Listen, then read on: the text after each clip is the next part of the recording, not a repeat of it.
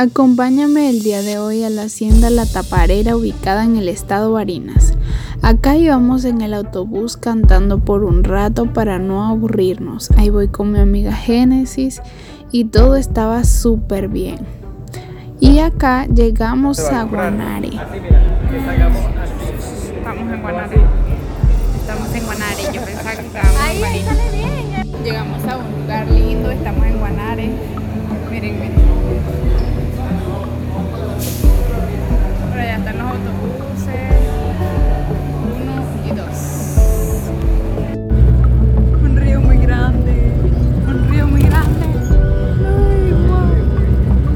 Estamos ahí llegando a la hacienda La Taparera. Esta es la entrada triunfal, pero no se ve.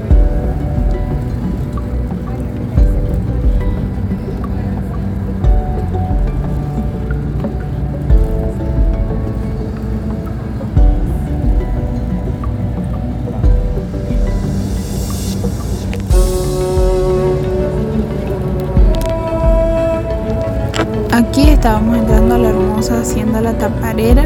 Lamentablemente no teníamos una vista tan panorámica, pues íbamos dentro del autobús, pero es una hacienda hermosa y allí estábamos muy felices de haber llegado finalmente. Yo también.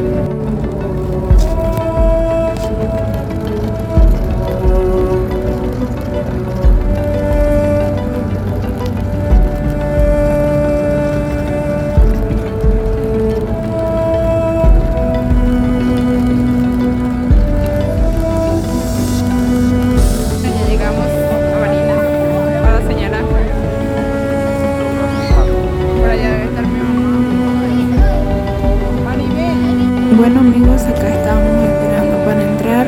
Allá estaba una escultura que me daba un poco de miedo. Y bueno, así finaliza mi primera entrada a la hacienda La Taparera.